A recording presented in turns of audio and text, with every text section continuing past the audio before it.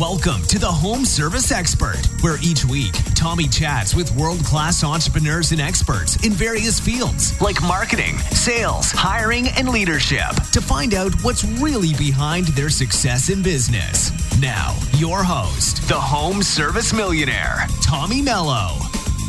Hey guys, welcome back to the Home Service Expert. Today's going to be angle is scaling your home service business with effective systems. And I'm here with Dennis Yu and Mark Wagner. Excited to have you guys on today. This will be fun. I love what these guys are doing. We're going to talk about all their accomplishments after the podcast. But right now we're going to just start out. I mean, you guys have accomplished a lot with BizMetrics. I know you are a contributor of Social Times. You're a technical marketer at Yahoo. You were the American Airlines project manager. I mean, there's a lot of good stuff here of what they've done. So it's impressive. Tell me a little bit about where you guys have come from, about your business, and really, I think effective systems is really what we're going to try to pull out of this towards home service businesses. Yeah. But I want to hear from you guys a little bit. So I don't know who wants to start. I'll start. Yeah. So Mark and I are weird birds because we're engineers that know a little bit about marketing. And when you're systems oriented, like I came from the airline industry 22 years ago, think about what happens in the airlines when something goes wrong. A flight attendant calls in sick. There's a weather pattern. There's a strike. Something's wrong with the equipment, like the landing gear doesn't work. There's always a backup system. And we found that when you can put systems, that's necessary for scaling. In American, we had 2,100 flights a day with 730 aircraft. Think about all the things that need to coordinate so that people don't die in the aircraft. And because of the systems we built, like Sabre, which was initially for American Airlines, that was for fare planning, capacity planning, food and beverage, cargo, we sold that to all the other airlines. And the amount of data that we had was incredible. That stuff there, we then built Yahoo's analytics. That was 13 terabytes a day, bigger than any commercial database on the planet. Only the CIA would have more data than we had. And when things like Facebook came about, Mark and I were there, both Marks, Zuckerberg and Mark Wagner, and we said, what an incredible data opportunity. Can we not apply simple heuristic rules to be able to help small businesses that are trying to drive sales? Because if Facebook is an algorithm, understands who your friends are and who you're with and where your phone is and can predict who your next customer is going to be, how do we leverage that? So we've built dashboards that look at it from the standpoint of if you're Facebook or if you're Google, how are you looking at it as a network to give the network the signals that he wants? We were talking about SEO earlier, right? And we have some common friends. How do we, I don't want to say trick, but how do we feed Google the particular elements that will help us show up in the local 3-pack, that will help us show up when someone types in, fix my broken garage door? Yep. And these are things that are not secrets. These are basic mechanics that we know that small businesses just don't understand, and thus you can be really good at fixing toilets, really good at roofing, really good at fixing cars, but awful when it comes to systematic marketing. You know, there's something that we're working on. We're with a company called Service Titan, and they're a really, really smart company. About $3 billion company right now. Started in 2014. And what we're starting to pull in is analytics from all these different places to understand who our best customers are. So it's called regression testing. And we're taking in average income of the home, credit card score, how much they paid off when they moved in. For example, how many garage doors they have. And we're able to really make sure we're marketing to the right people. And I think a lot of times in home service, we market to the wrong people, and not to say that the right people might be that $90,000 double income, man and wife, and literally they're not afraid to spend $15,000 on an air conditioning.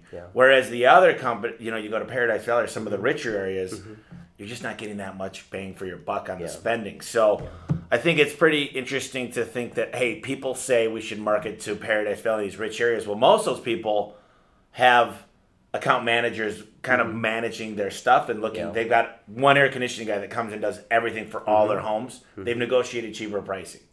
So I think when you talk about algorithms, we're trying to predict how much money a customer is willing to spend with us, because I might find $1 million client that'll use us all the time versus the one household person. So interesting stuff. So let's talk a little bit about so you got a lot of businesses and systems and processes and standard operating procedures. these guys that I'm working with are putting in 10 to 14 hours a day. Mm-hmm. They're putting out fires all day long. What's important, tell me a little bit about, seems like for me, the milestone we got to is standing up standard operating procedures, manuals, knowing how to win the game. Mm-hmm. Most people that I work with, they say, go hang out with this person for a week, and that's your training. And how do you really put systems together? Because building systems is a learning experience. So how do you do that? Well, when it's just you and it's a small team, you can spend time one-on-one and coach them. But when you have larger and larger teams and you have teams of teams, you have to actually document. And anything that we know how to do, we are putting into a checklist. We're recording a 5-minute video saying, this is how you do this particular thing. That way we have consistency. We put a quiz against it. We create a certification. Without that, you're going to have failure. You're not going to have reliability. You're not going to have consistency.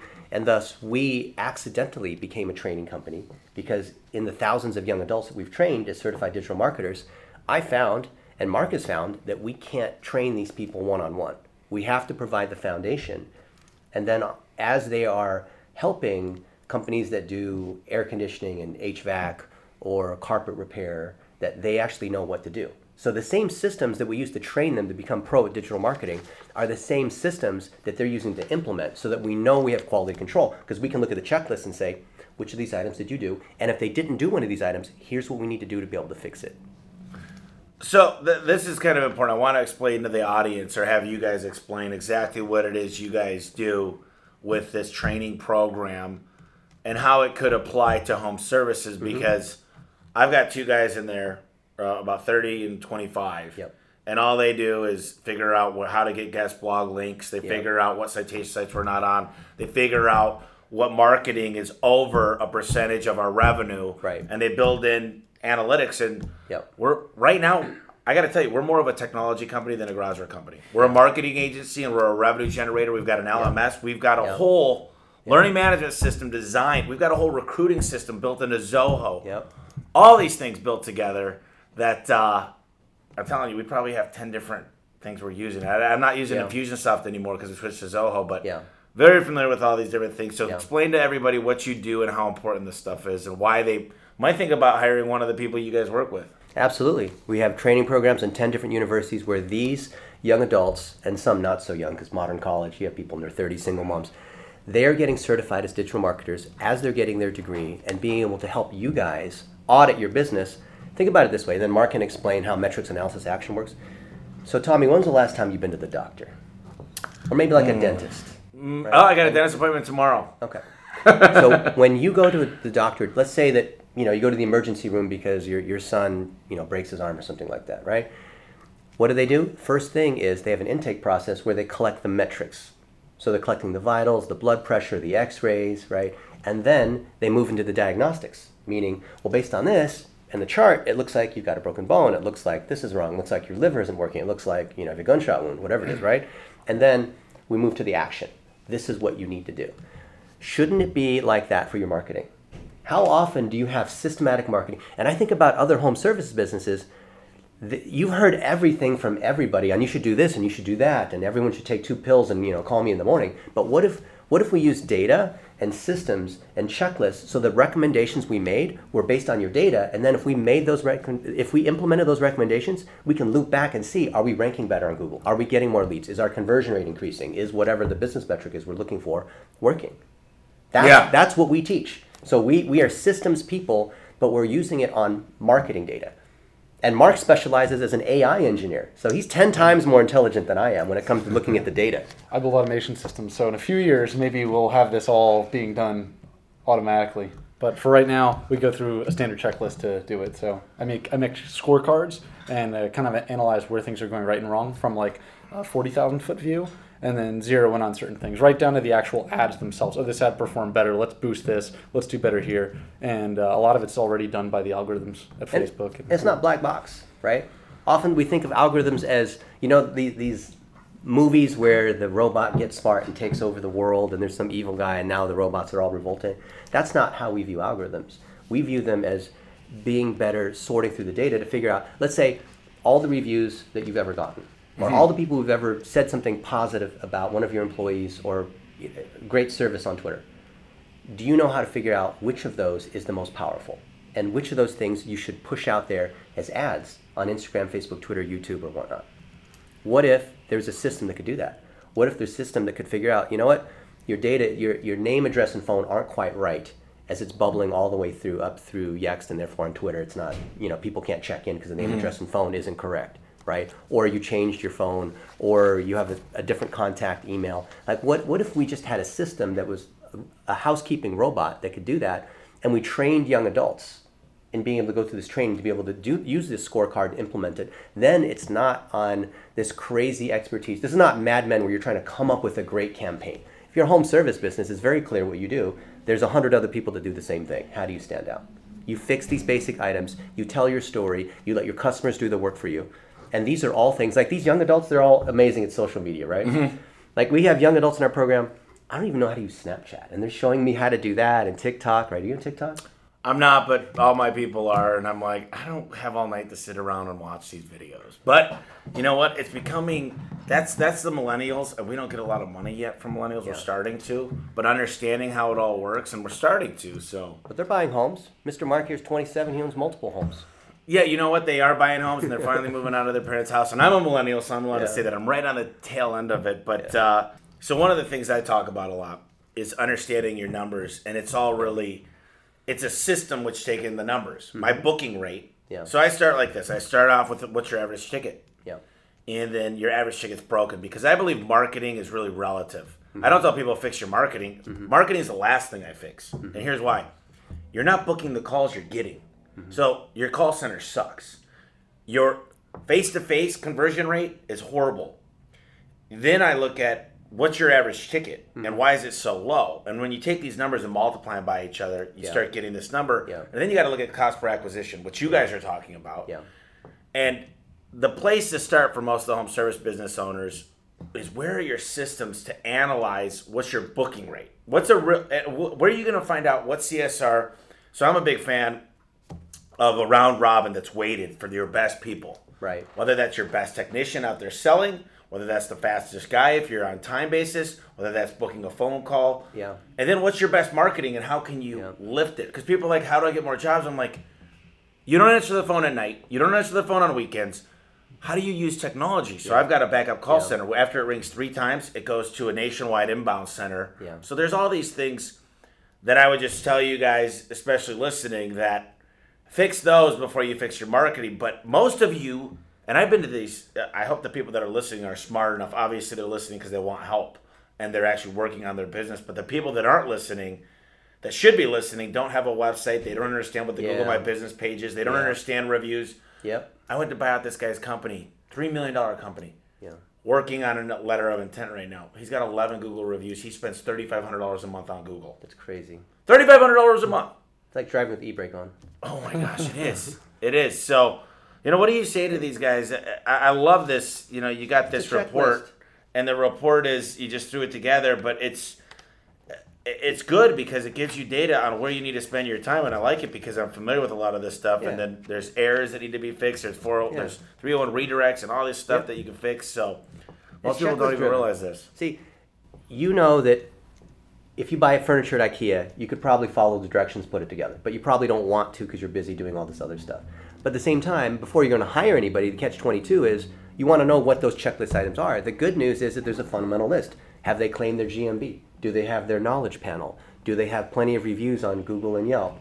Does their website load quickly? Do you have things like maybe Google AMP? Do you have a remarketing tag on Google and Facebook that's run through a Google Tag Manager? Do you have a Facebook page and a Facebook business page? Do you have a LinkedIn?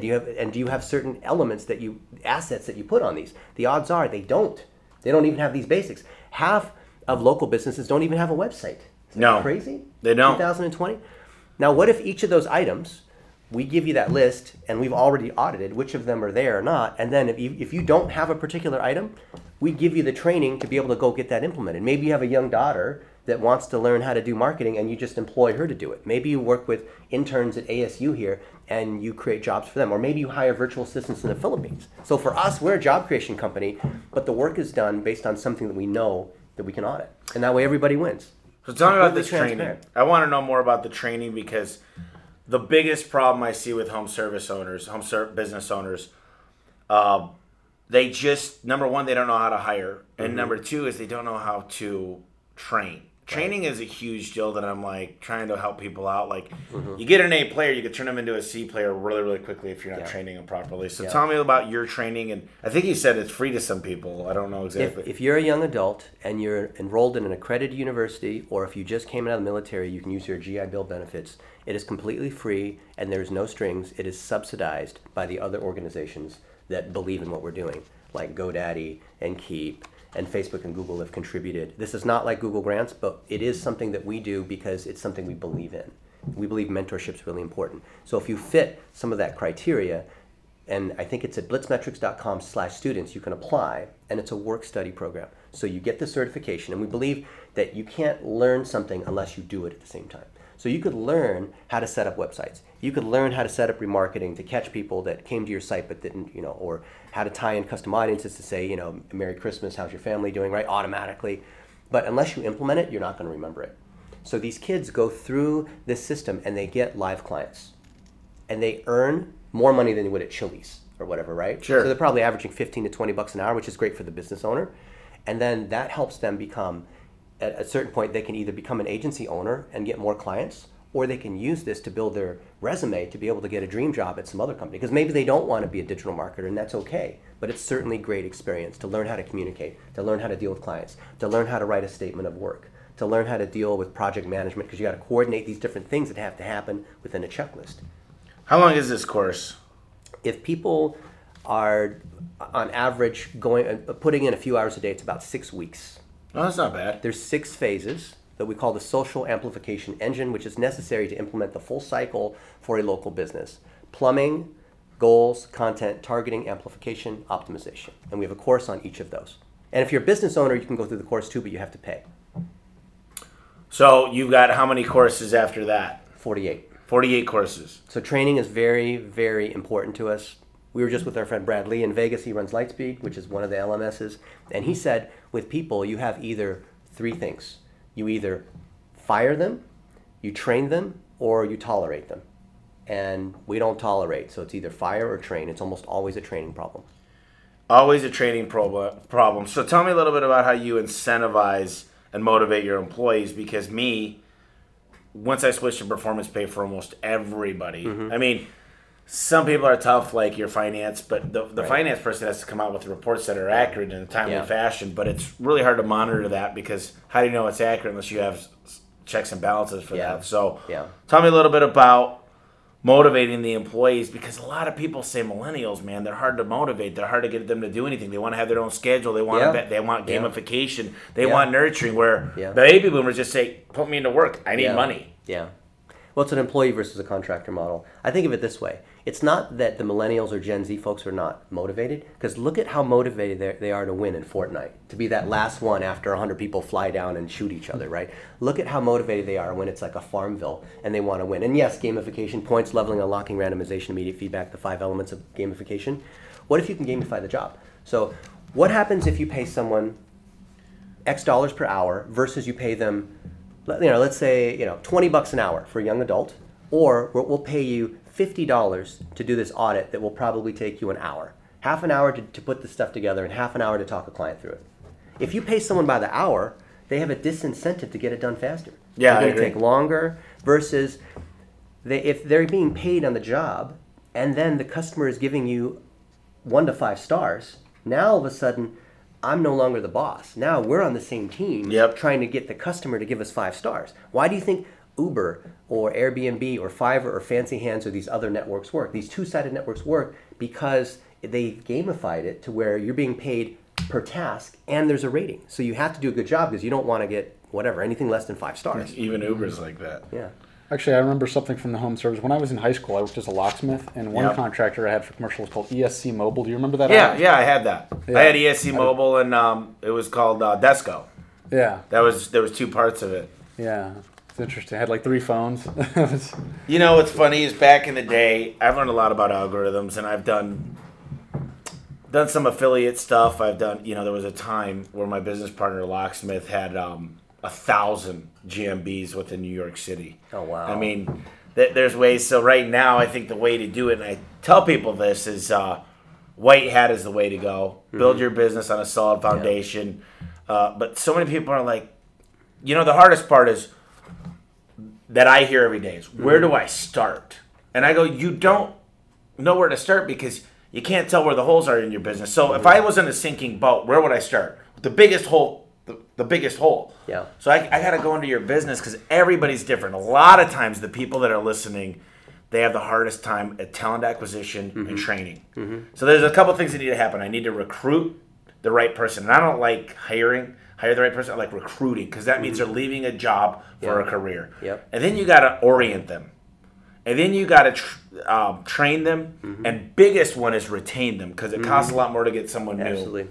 So tell me a little bit about how that, when you guys are so systematic in your standard operating procedures, what would you guys recommend for the listeners to go out and find the problems in their business that maybe don't have the systems and maybe they're one time, they own the business. Yep. They are everything. They answer the phones, they do the dispatch. Yeah. So what do you recommend to someone like that? So if you want, I'm happy to give you guys what we call our DMTS, our digital marketing training system.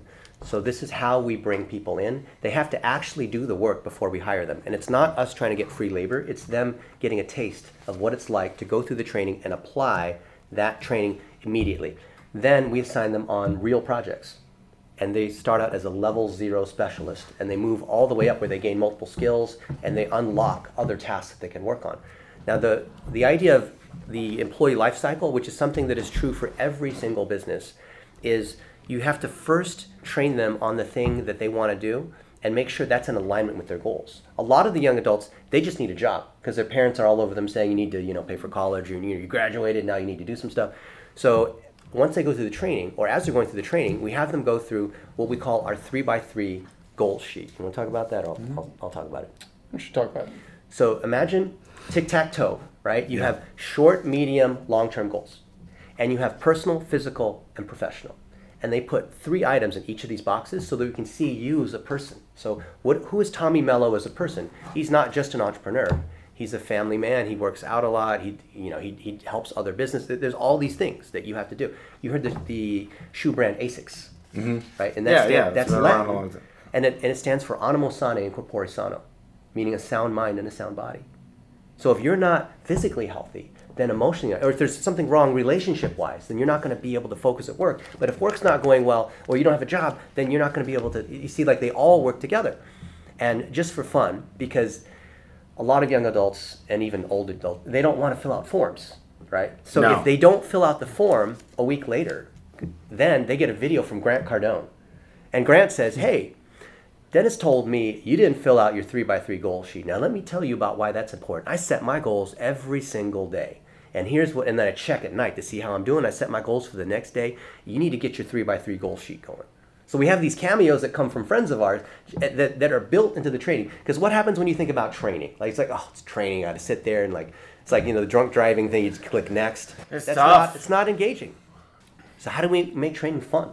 Because if they're not engaging, they're not going to be paying attention. It's going to be like, okay, I got to sit here for an hour. I'm going to be surfing the internet while I'm sort of halfway paying attention to this video. This is the trouble with all the learning management systems. How do you have accountability to know that they're actually doing it? You could have a quiz or a test, but how do you make it actually enjoyable? That's a good question. And my LMS, what you got to do, for me, is I'm not as advanced as you guys, but you got to have 5-minute spurts. You got to tell more stories. Storytelling shoes. You've heard of the Story brand. And really, what people always ask is, why did you guys come up with this stuff? Why don't you let us use the customer's bathroom? So I tell a funny story about one of my guys breaking a customer's toilet, and literally I had to buy her a $2,000 toilet. But, I am curious. Learning to me is never been, I like reading. I like, I think I have 850 audibles. I enjoy it, but I don't know if I ever loved. They got that new thing called Luminosity or Lumosity. That's supposed to make it fun to learn and remember. But how do you make learning fun? Well, I'm very practical because I think that if the learning doesn't tie to their ability to make money, they don't have an incentive, right? And the other part is it has to be entertaining, but it has to clearly satisfy an economic interest. People that are in their early growth stages where they're under 40, they're trying to marry their girlfriend, they want to move out of the apartment and get a house, they're trying to buy a new truck. When we appeal to them by saying, hey, you can move from making an average of $20 an hour to $40 an hour, that makes a lot of sense. And then we make it fun because we bring in other people, just like you do this with the podcast, that Sure. know how to do it. For example, Ashley Furniture is the largest furniture manufacturer and retailer on the planet. They have 710 stores. They do a lot of money. And their employees were just salespeople, right, on the showroom floor, out there selling furniture on commission. So if you don't sell furniture, you don't make any money. Right. And we know that reviews are very important. We know that personal branding is very important to bring customers through the door. And our reviews were horrible, right? When you look at all the stores and think about thousands of retail sales staff, and they don't really care about the reviews because it's like any other furniture salesperson is like another salesperson. So we put a program in place where we would every month at the sales team meeting provide snacks and provide gift cards to those who got the most reviews or got the most accolades. We made it important. And by doing that, we were able to raise that. So our average rating was something like 4.7, 4.8 across all the stores that we had. And that drove a huge increase in sales. And that, a year ago, so we thought, this is great. Everything's going fantastic. And then we just discontinued having those meetings, because literally you go into the break room and you'd see this worship wall of snacks and fruits and all this, and like make sure you get your reviews and the printouts of all the reviews that we've gotten, right? So we're showing Right. it's important, but for some reason we just sort of, we thought, we got the game down. We got it don't do it nailed. anymore. And then what do you think happened? They fell off like anything else. And then we had to restart the whole program again. You know, this is That's something. systems. The one thing I've learned here, this is really, really probably a gold nugget that I've never said before on the podcast, is I had a lady call me 3 times in the last 2 weeks about carrying this nice light that goes on a garage and it illuminates when it's up. And I said, I'm really not that interested because here's what I found. I could find decorative hardware, all kinds of things, but when you stick to a core and you just teach the core is all you need. Because if I want my guys to sell memberships, we'll talk about memberships for 2 weeks, and all of a sudden memberships will go up or sales will go down. Like every time they could only handle a certain amount and focus on that. So when you start building your training program, I remember my GM used to ask me, why do you say the same thing every week but just in a different way? Mm-hmm. And I'm like, you got to beat it and beat it. And once they feel like it falls off, they'll fall off. Yeah. It's crazy how that happens. And saying it and saying it again. And then saying it again. And then, yeah, you know, you said something earlier and it reminded me of a book because, in my opinion, there's no such thing as a balanced life. You can't, you're not going to have a 6-pack, work 24 hours a day, be praying to God every hour, right, and be the healthiest person on this earth. It's just, so there's a good book by Dan Thurman, and I actually seen him speak. It's called Off Balance on Purpose. Because if you're around family all day long and you think you could just be around your daughter and son and be their soccer coach and baseball coach and be to every event, and you think you could work out all the time, you're probably not working very much. So I do agree, find what somebody wants. So people ask me, like, well, how do you get through to your employees? And I'm not the best at it, but find out what their goals are. Yep. Instead of saying, if you can make $100,000 this year, say, let me ask you this. What if you could do something really, really fun this year? What would it be? Maybe a fishing trip. Maybe they're going to say fly my in-laws in because they meant a lot to me my whole life. Whatever that looks like, and really have them set. I want to be able to pay for my kids' tuition for college. I want to be able to buy my son's first car. I want to be able, whatever that looks like, and start talking in those terms because they don't know what, most people don't care about money. And here's what I've seen. Every guy that I've had making $50,000, they go to $80,000. Do you think they have money? No, they don't. All of a sudden they go from 80 to 120. You think they have money? No, they don't. No. They never have money. I don't care how much you give these guys. I got a guy that made $152,000 last year. He has one car. He has a nice house. He doesn't have money. And so what I did is I got Dave Ramsey's penny saver thing and got him going through that. But then again, I paid $7,000 for training for over 200 employees, and 12 of them have used it. Oh, man. So, but what I could do, At $600 each. why don't I give gift cards for every time they complete something? But at the same time, I got to give them gift cards so they could save money. I don't. Don't you want to motivate yourself? Don't you? But they don't. You don't give them money. You can lead a horse to water. Yeah. Well, I tell people this. People are like, I'm on this great. They go, why do you invite people into your office? Why do you tell them everything you're doing? I go, do you want to know a little secret? I can tell you exactly how to get everything you want in your body to be perfect, and 5 quick things. Eat right, sleep right, consume your liquids right, meaning don't drink a bunch of calories, take vitamins, and work and do a bunch of cardio, and you will be drink a lot of water. You're going to be really, really healthy. The problem is there's no secret diet that's right. just going to make you invincible. Yeah. It's like people want to have their cake and eat it too. So I'm like, look, I'll tell you how to get there. You need to have really good systems in place to know what's going on in your business, because I could go out here and say, I need to fix Google, but I'm losing $25,000 in TV. So many people, they don't know where to spend their time. And what I do is the first thing I give my managers is a sheet of paper. And I break it into 15-minute increments. And I say, I want to know what you did. More importantly, I want to know every time you got interrupted. Because it sounds like to me you have no idea what your time management is. You wait for your last big thing, the big thing of the day. You wait till the last minute, and then you kick it off to the next day, then the next day. But they have a hard time identifying what that big thing of the day is. They go, well, how do you know what your big thing is? And systems, and more importantly, software and technology these days, I don't think there's really a COO is going to disappear. It's a CTO. It's understanding technology to kind of give you where you need to be spending your time, is where you need to focus. And that's what my CRM does for me. It says, with this guy, we need to work on conversion rate. This guy's average ticket stinks. This guy is spending an hour to do a 15-minute task. He needs to get retrained in this. And I love technology because people are listening going, how could he have all that data, and how does he analyze it, and how does he do it? But see, nobody should have more than 5 direct reports. And I feel like this is the reason you have lulls in a business that goes up and down, because you start taking on too many direct reports. And then all hell breaks loose. And you go, now I was managing 6, we were doing great, now I'm managing 20.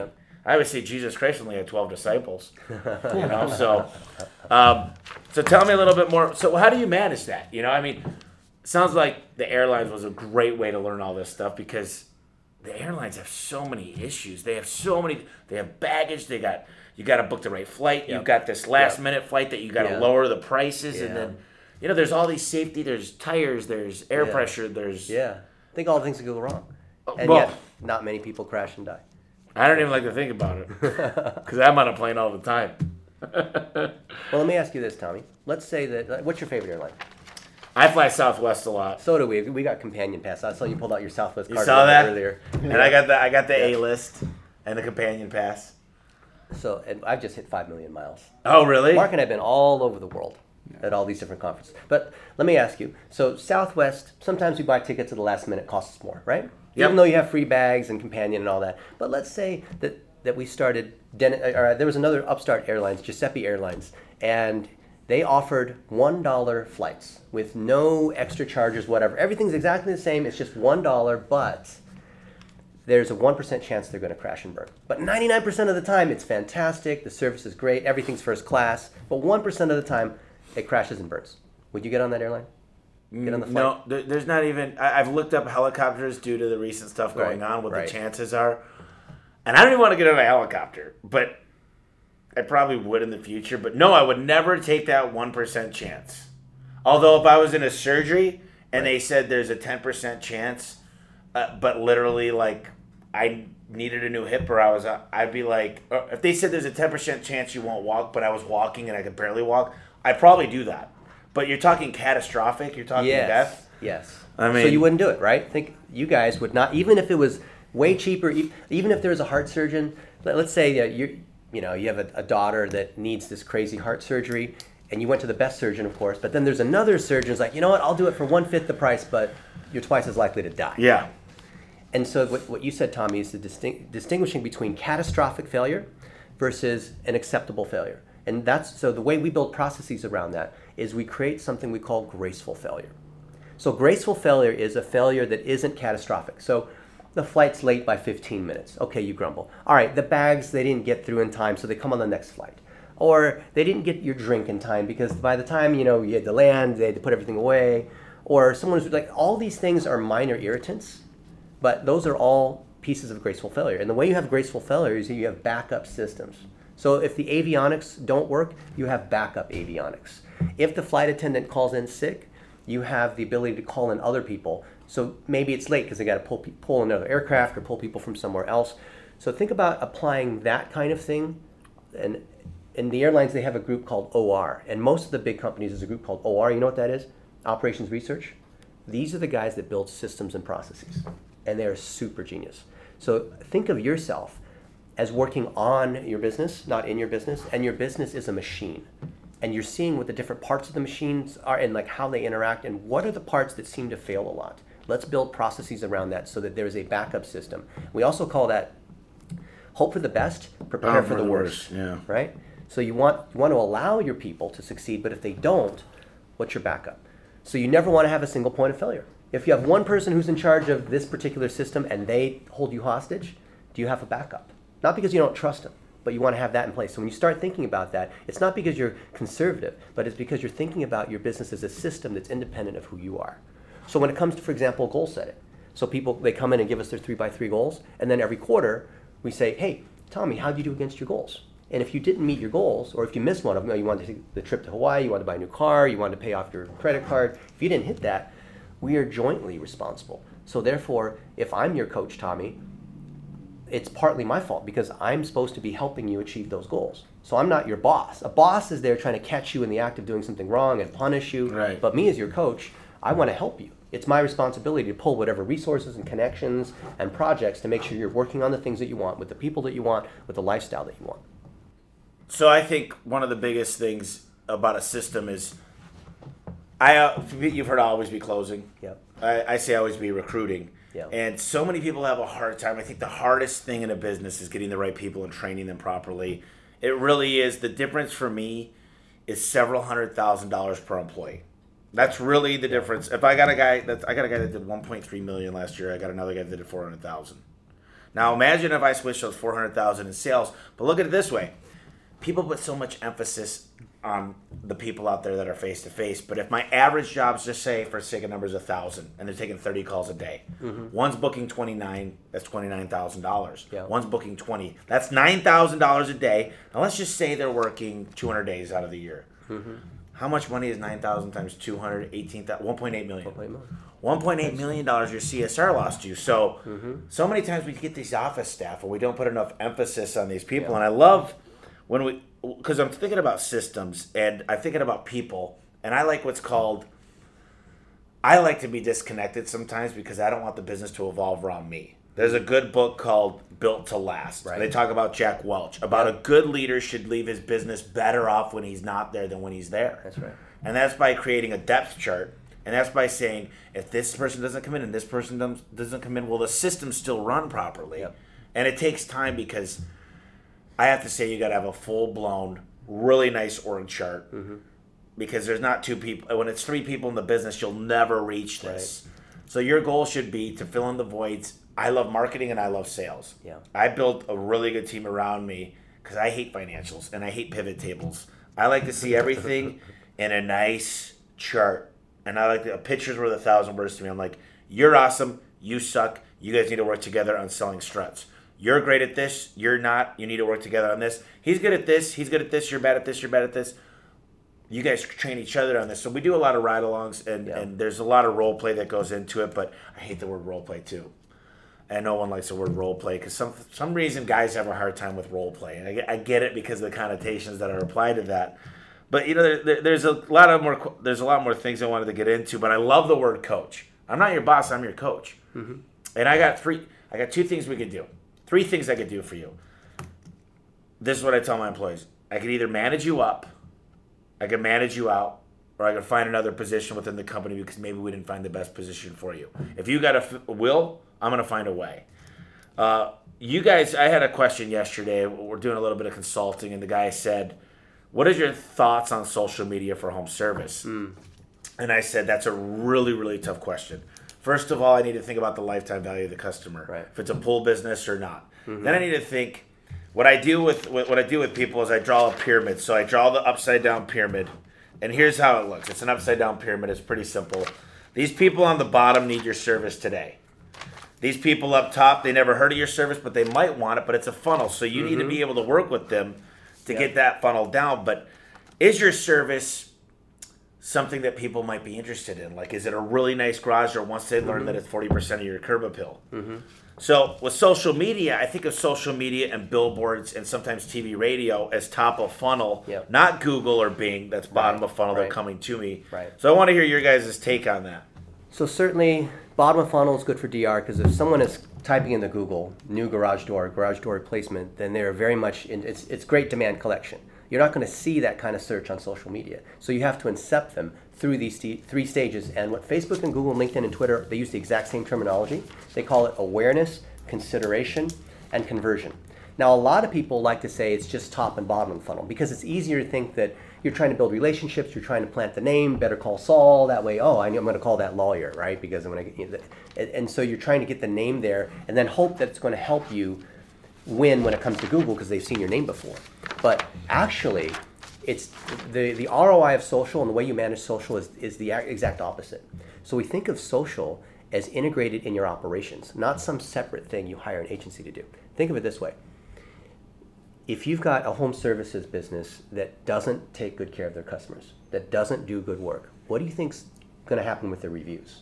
Or what the customers are saying? Bad reviews, bad Right. customers. Right. So, but if the customers are happy, and if the contractors you send out in the different vans and perform jobs are collecting that feedback, and we're able, where I might, go to Mark and say, let's say Mark is one of, I'm a lawn, I do homes, lawns and gardens, and I say, hey Mark, do you like the lawn that I did for you? And I trimmed the trees and the bushes. He's like, oh yeah, it's fantastic. Well, my boss wants me to collect these reviews, and it would really help me a lot if you could give me a 15-second review and tell me what you think about the yard and the job I did. Would you be willing to do that? Yeah, of course. Right. So now we've got that on my iPhone and send it back. And there's software that does. You can choose whatever. There's lots of. Yeah, we use Bird Eye. Yeah. Yeah, to do that. So think of social as an amplification of what you already have. So if your business is a -5, well, that's reviews. We times 10. Right. But social and jump, everything in social, everything in digital is a review. When someone clicks like, that's a review. When someone leaves a review, that's a Well, what about when you're doing a sponsored ad?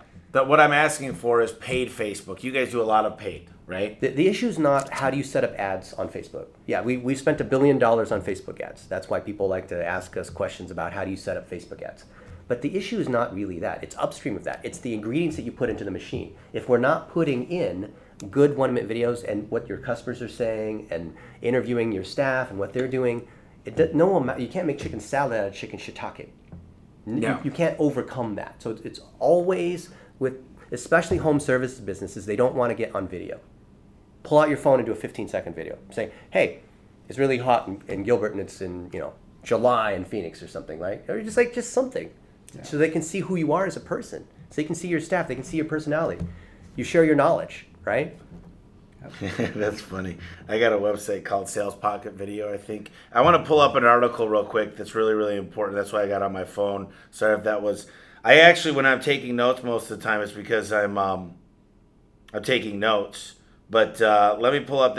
It's basically all about...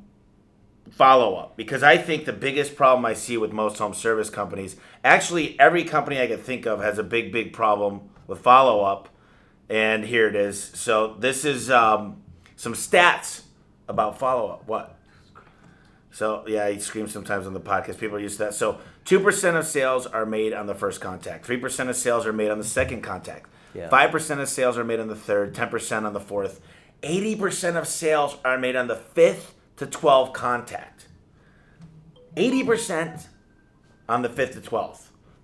Tell me a little bit about that, because social media works the same way. Everything works the same way. So Tom, you probably heard, and you guys out there, that it takes 6 to 10 touches or exposures before people buy, right? You guys have probably heard that. That's why you see the frequency with things like TV ads and direct mail. Guess what the frequency is on social now in 2019. So we did this for a major electronics company, where it's a company that you've heard of. How many touches before people buy this piece of equipment? Oh man, I'm guessing it's something like 22. It's 17. So 17 touches. Now why is that? That's triple what you would have in traditional advertising. Well, I'm scrolling through. I don't know. Is it because I'm just less? My brain is being overloaded. Yep. With social, I'm seeing. Yep. I mean, geez, you got Instagram, you got a million different things. You got Twitter, you got MySpace. I'm just kidding, but the still alive. The funnel of awareness, consideration, and conversion is just longer. You have more chances to get that across. And people are doing research in the top of the funnel. They're not ready to get their garage door replaced. They're not ready to do they're not ready to fix their toilet. But when they are, and the average amount of time between when you have a first touch all the way to when you close them has increased. So instead of being 2 weeks, it now might be 6 to 12 months. Yeah, that's interesting, because we need to be top of mind. So top of mind awareness, right? But also, here's the biggest mistake I see with home service companies. They are, in a sense, top of mind. With 95% of our brains are living in this that you don't even know what you're thinking, right? It's the back end of your mind. It's, I don't know, the hypothalamus or something. But when you go through, when you're picking on Google, you say, you know what? I recognize A1 Garage Door Service. I'm going to click that ad. Yeah. So your conversion rate, your click-through rate goes through the roof. That's right. And all of a sudden, you're paying way less, and you're just buying your own keywords. Mm-hmm. So what's crazy about that is I see people spending all this money on billboards, radio, TV, and Facebook, and social, and they suck on Google. Everybody goes to Google once they need something done. I can't get out of my garage. Where do I go to find somebody good? Mm-hmm. So I tell people this: you're spending way too much time, energy, and money on these other things that just amplify Google. That's right. I can't find you on Google. Right. You're spending all this other money. So I think it's important, especially for when you need something done. Like, I need this right away. Now, if you're doing something like awnings and it's more of a luxury or epoxy flooring and it just looks nice, I think that's a different story. Yeah. And it's more brand. You're creating what you guys call awareness. Yeah. It's just this stuff. I just love this stuff. So talk to me. You know, I know we can make money on social media. It sounds like that's your expertise, and review and finding out what's wrong with your business online. Yeah. And I've had things at Facebook ads. My book was, we killed it with Facebook ads. We do good with consulting, stuff like that. And then I got another software, I think, it's called Ninja Blaster, that we could blast into groups. It's kind of like, what do we use for social? Not social. It's there's different software to post on all your Facebook and everything else, and it's timed. You put on, like, there's a science to it where you put a fact and then a video and then a joke. Yep. So tell me a little bit about spending money, though, because I think a lot of people have tried Facebook and they go, I just don't get any results. Yep. Tell me what the secret is to get results with paid social. So we hear that all the time. It's like friends of mine that'll say, like, Billy Jean. Yeah. Well, we power his back end. Oh, I didn't know that. Yeah, all the systems there. I kid you not. There's a gym owner that came to one of our VIP workshops, and he said, I tried Facebook ads and it didn't work.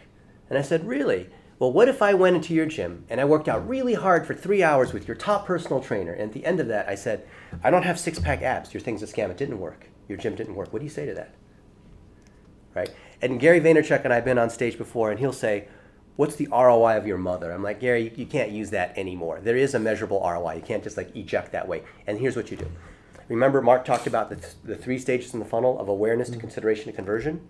Most people, because they don't know any better, they start at the top of the funnel and move down. Because Facebook and Google and these other guys move based on remarketing, which is the next thing you do, if you start off in the wrong direction, you're going to end up over here. Because you might find that the most engaging stuff is like cat photos and babies. And it has nothing to do with driving leads necessarily. Taco Bell killed Yo Quiero Taco Bell. Remember that thing with like the Chihuahua and all that? You know why they killed it? Because it made them think you're eating cats? I don't know. Because it was really high engagement, so they thought it was winning, but they found it didn't increase preference for people eating at Taco Bell. It didn't drive sales, but it got people to say, Yo Quiero Taco Bell, and it's funny, but it didn't sell more tacos. Same with the Harmon Brother videos. Yeah. You've seen those? Oh, yeah, I got that book that I, Poop, it's something. Turning gold into poop. Yeah, Turning poop into gold. Poop, but yeah, the poop. All I remember was poop. So instead of starting here, which can cause you to go down the wrong path, start down here. What does that mean? It means feed the signal into the algorithm. Have your Google and Facebook and Twitter remarketing pixels, right? It's not hard to do, because when those pixels that you understand. Conversion. But not everyone understands what a remarketing pixel does. They think that only big companies can do remarketing. You only need to spend $1 a day on this. You put those pixels on the website, and then anytime someone's been to your website, wherever they go on the internet, they watch videos on YouTube, they surf, look at ESPN for the sports. It's like a cookie, yeah. Yeah, it's like they're not just a cookie. There's other ways that they do it.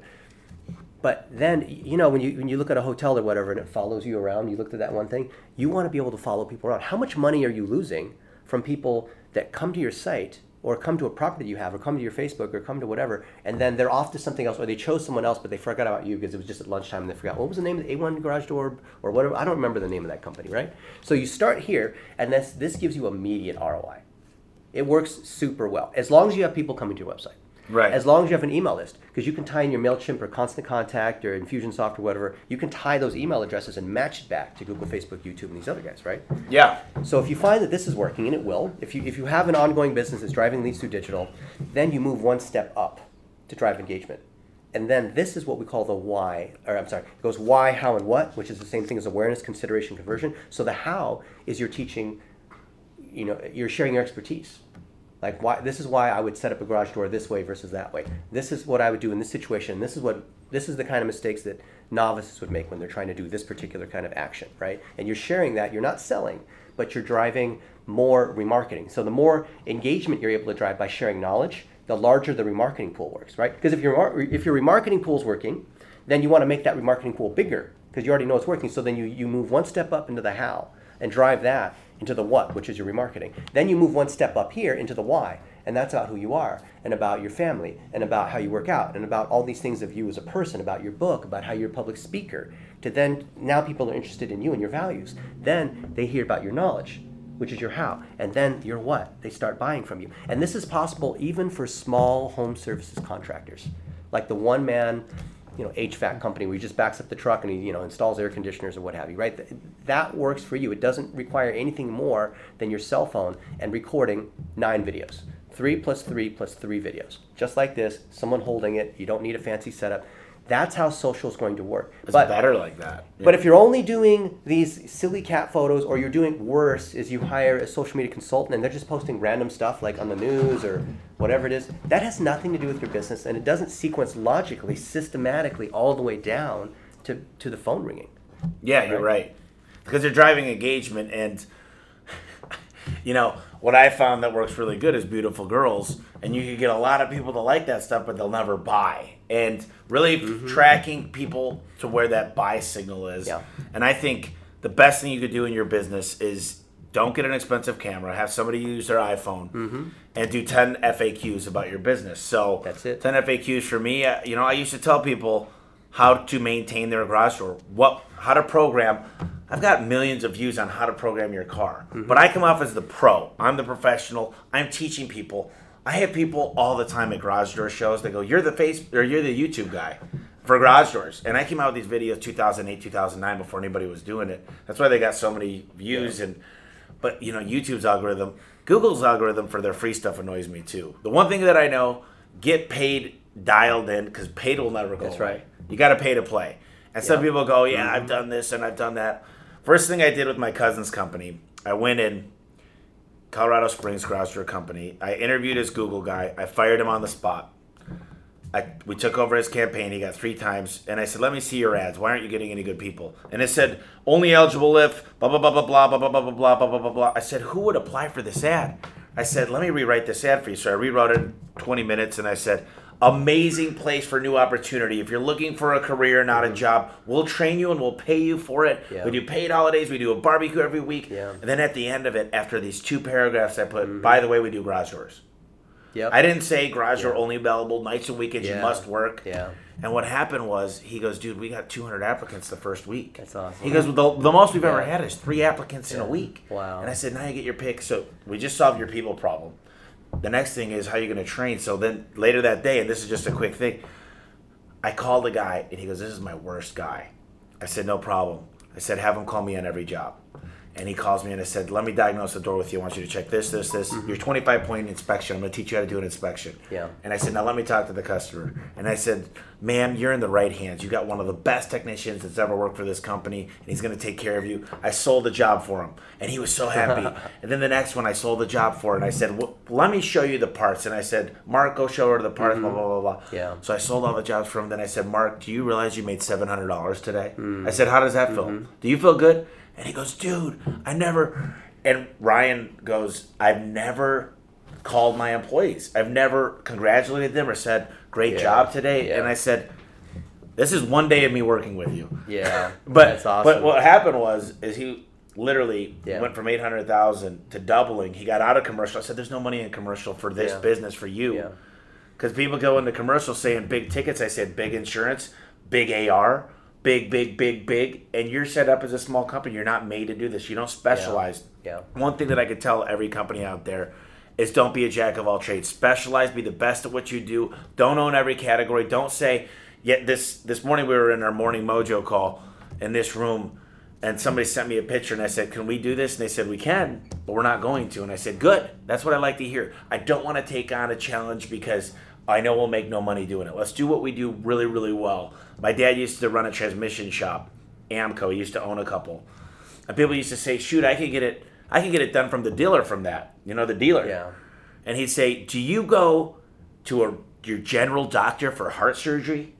No, you go to a specialist. Mm-hmm. Because we are specialists. We fix transmissions. That's why they call it Amco Transmissions. That's right. We're the best, and we give the best warranty, better than you'll ever get from your dealer.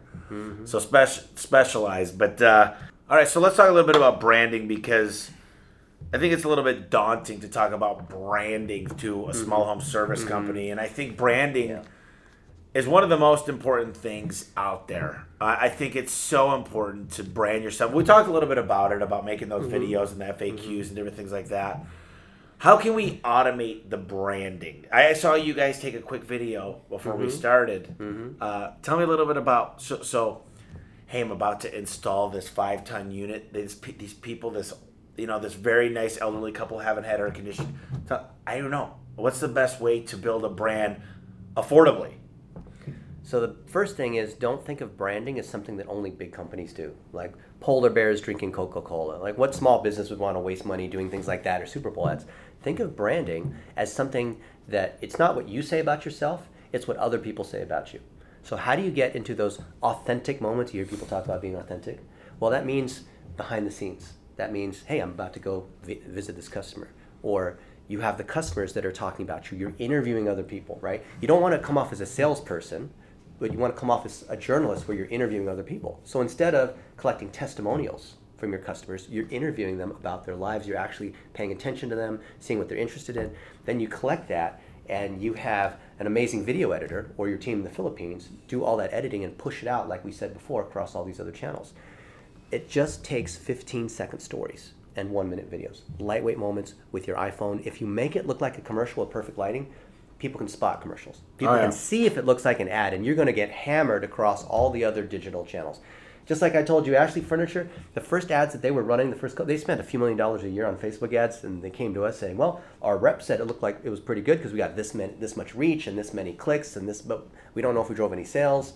And I said, you guys are just wasting millions of dollars. What we need to do is actually collect information and collect videos to show how do you hang a frame properly, or how do you decorate the living room the right way, like actually helpful information. And then here's something we did. Then this will apply to everybody, to you too. So we took the top salespeople in each of the stores and we said, just tell us about how you grew up. Tell us about your favorite restaurant in town. Nothing to do with furniture, right? But we put it out there and we boosted it for $1 a day for each of these stores. And people started coming into the store saying, hey, I saw you on Facebook. Customers, instead of round robin, like you get the next salesperson, they started saying, I want to talk to, what's the guy's name? And I forgot that there's one guy who's in one of the Ashley, Alabama stores, which is absolutely fantastic. He'd say, yeah, when I grew up, my grandma, we had this go-around couch. This we always sat on the go-around on Sunday. We watched football, Roll Tide, things like that. And people identified with that. And that's really what personal branding is, just capturing authentic moments. And you're capturing other people's stories. Well, what's interesting is the last podcast I did, I interviewed Ken Goodrich.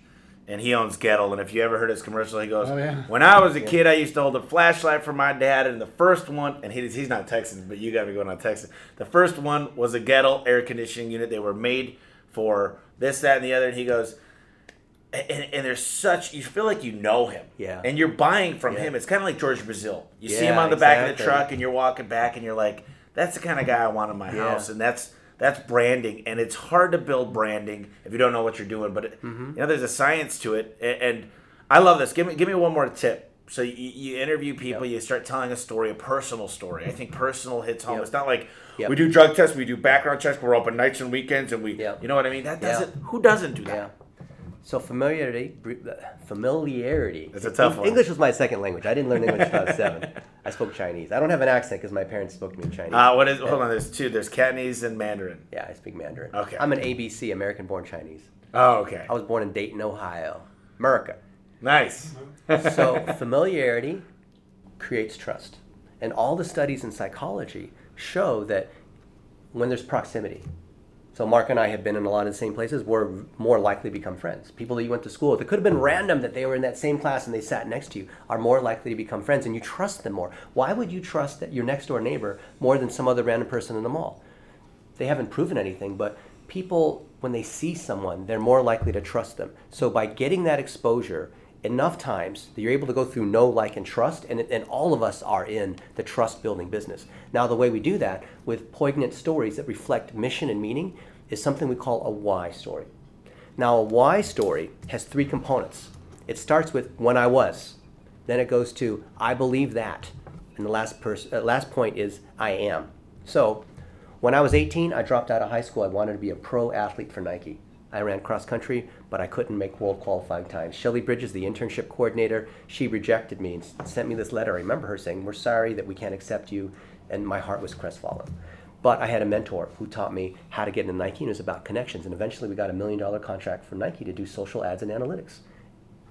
I believe that when you have a mentor, that they can open doors for you, and that other people who can coach you can help you get more done than you could otherwise. And a mentor is not a boss or a coworker or a wife. It's someone else who has expertise, who's done something that you want. And because of that, I am Dennis Yu, and I founded Blitz Metrics. And I love to be able to create mentorship at scale for other people. See, so those 3 components, and learn how to tell different stories. When I was, which gets straight to the point. You don't say, "Oh, hi, I'm Tommy Mello. I have a $45 million business." No. You have to engage them with the moment in time. You point the camera at a particular scene. Tell that story. Then what did you learn from that? Which reveals the larger story, the picture from your heart. And then you say, I'm Tommy Mello. I run A1 Garage Door Services, and this is what I do. And I think one of the core things about that is I think you got to relate to your audience. Yeah. So I don't say, "Man, when I was making $20 million," I say, "When I was mowing lawns." Yeah. And I was allergic to the grass. Yeah. So I knew I wasn't going to be a landscaper forever. Yeah. I believe that one day there would be something greater for me. Yeah. And because of that, I'm smarter and a better man today. See, there you go. Those are the 3 components. Those are the same components that Pixar uses in their storytelling. So why is it that Pixar and Marvel and Disney, which are all owned by the same thing now, Disney, why is it they're able to create compelling stories? It's not because they have better CGI, more polygons per second rendering. It's because they follow the hero's journey. Because they're able to start with a why, where, like you said, people are able to relate, meaning empathy, meaning you identify with Rocky. Like Aladdin. Yeah. Or Rocky, yeah. And at the end, you want to see him beat up the big guy at the end. At the end, you want to see Harry Potter kill Voldemort. At the end, you want to see... So if you get people to relate to you... Hero villain, yeah. Yeah, they want to see you go through this typical... It's called the hero's journey. It's a 3-part Hollywood story arc. And if it'll work for motivational speakers, as you see people on stage, it'll work for people that watch movies and kids' films. It'll work for you as a local service business.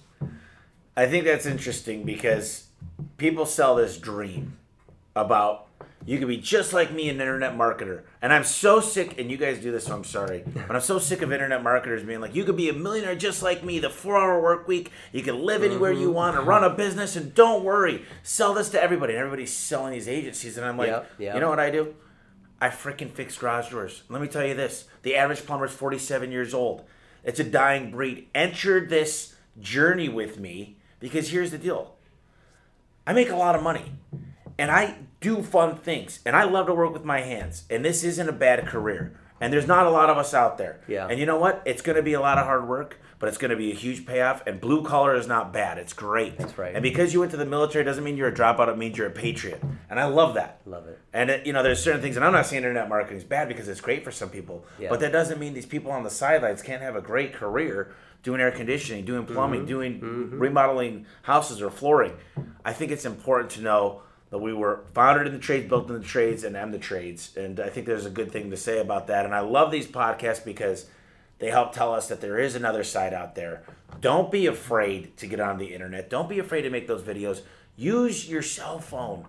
There's Fiverr. There's, I use Upwork a lot too. Yeah. And Upwork's a great resource. You just got to not pick the bad contractors because you might end up in a whirlwind of just not getting back to you. So that's what the reviews are for. Exactly. So I got a few last questions for you guys. Obviously, I get a ton out of this. We're going to talk a ton more after this podcast just about cool things and about kind of how we could apply this to the whole home service space and make it better. I find the more that I'm out there sharing a story, people gravitate 10 times. If I give something great, I get 10. It's like a boomerang, and it comes back 10 times. So, let me ask you this: what 3 books would you recommend? And they don't need to be towards social. They could be. Actually, both of you will give 3 books if you don't mind. I don't know. Both of you guys give us 3 books to think about. We've had so many great books that people have recommended. So you guys go ahead and tell us on anything. Could be life, could be health, could be anything. You know, I've read 4,500 books. That's like all I did until I was 30. I was a complete introvert. So it's hard to pick one. But I'd say at the very top, Snow Crash by Neil Stephenson. Because it's what technology Snow Crash. You see, there are entrepreneurs that are looking at things that are commercially viable in the next 5 to 10 years. And there's science fiction writers that are looking at things that are 20 years out. They're just really entrepreneurs that are thinking too far ahead. Right. And that's where I get my best ideas. I don't read marketing or business books. I look at the right kind of science fiction. So Snow Crash talks about an environment where there is no currency and people are able to do whatever they want. But if they do good things, they earn more things like, woofy or whatnot. And what happens when you can communicate and computers are smart. Yeah, I think that... And companies are more powerful than governments. Socialism is coming. Yeah, you will be assimilated. It is coming. Resistance in a good is way. Futile. In a good way. Yeah. 2 is The Laundryman by Jeffrey Robinson. And Laundryman. I do have a finance degree, but I'm not interested in the details of how money's being laundered. But it shows you what happens when you follow the money trail to see where the kinds of things that people will do at a global scale. And it may even cause you to be a conspiracy theorist because there are some of these things that are there, but it's just fun to see what happens there. But Laundryman by Jeff Robinson. And number 3, which is my favorite book of the last 3 years, is Principles by Ray Dalio. Oh yeah, that's a big book. That will change your mind. Now, if that's too big, you can listen to his podcast. He's got a short video, I think it's like 17 minutes, and he's released a new app that's got a condensed version. It shows you how to be a logical thinker and overcome bias, especially in building teams, and he ran the world's largest hedge fund, Bridgewater, because he was able to make logical decisions not based on emotion. I love that, and the facts. I could talk for more. Mark, I'm just gonna throw a few quick ones out there. Yeah. If you'd asked me in the beginning, I probably could summon up some more recollection. I've read a lot of books too. Krakauer, just for a good read, because we only do good read now and then. Maybe like Into Krakauer. John Krakauer, Into Thin Air. Into the Wild, Into Thin Air. Just you got to throw some good books in there too. They can't all be, There's a book, I can't quite remember the name of it right now, but it's by Lyle Lowndes. It's about like personality traits and kind of like interacting with people. What's the guy's name? Lyle, Leillowndes. I can't remember the name of the book, but I believe it's It's a really good book, kind of like understanding things from other people's perspective and things like that. And everyone could use a refresher on that, especially these days with cell phones and another one, Becoming a Master Student. So I think those principles can be applied everywhere. We're always students. Yeah. If you're not a student, you might as well die, because I believe that. Ooh, harsh. I'm always learning. No, but if you know everything, then why are you even on this earth anymore? I just feel like if you're not learning, there's something else going on. So tell us a little bit about how they get a hold of you and what you guys. I'm going to finish it off with just a final last thought. So just go ahead and tell them how do they get a hold of you if they want to reach out to you both, and tell us a little bit about what you guys. Yeah. I don't know. Mark and I are easy to get a hold of. The best way to contact me is to find me on LinkedIn. Because LinkedIn's got 30,000 connections as a limit. I'm at 23,000, plenty of room. Do not Facebook friend request me. I'm at the 5,000 limit. I've been there for 10 years. People still Facebook friend request me. Do not. Hit me up on LinkedIn. I always reply. It might take me a day or two because I'm traveling and things like that, but I always reply because I want to see you grow your business. You could also email me, dennis@blitzmetrics.com. I personally, not a virtual assistant, I personally respond to emails there. Very good. And I'll go a step further. I have my LinkedIn URL if you can't find me, because there are a lot of Mark Wagners. LinkedIn.com/in/mark.u.wagner. And you can also give me an email at mark@seniorscorecard.com. Okay, and if someone so I'll let you guys kind of finish it up with whatever you want to talk about and one last thought. And like I said, you guys, whatever you want the audience to know, and you guys close this out.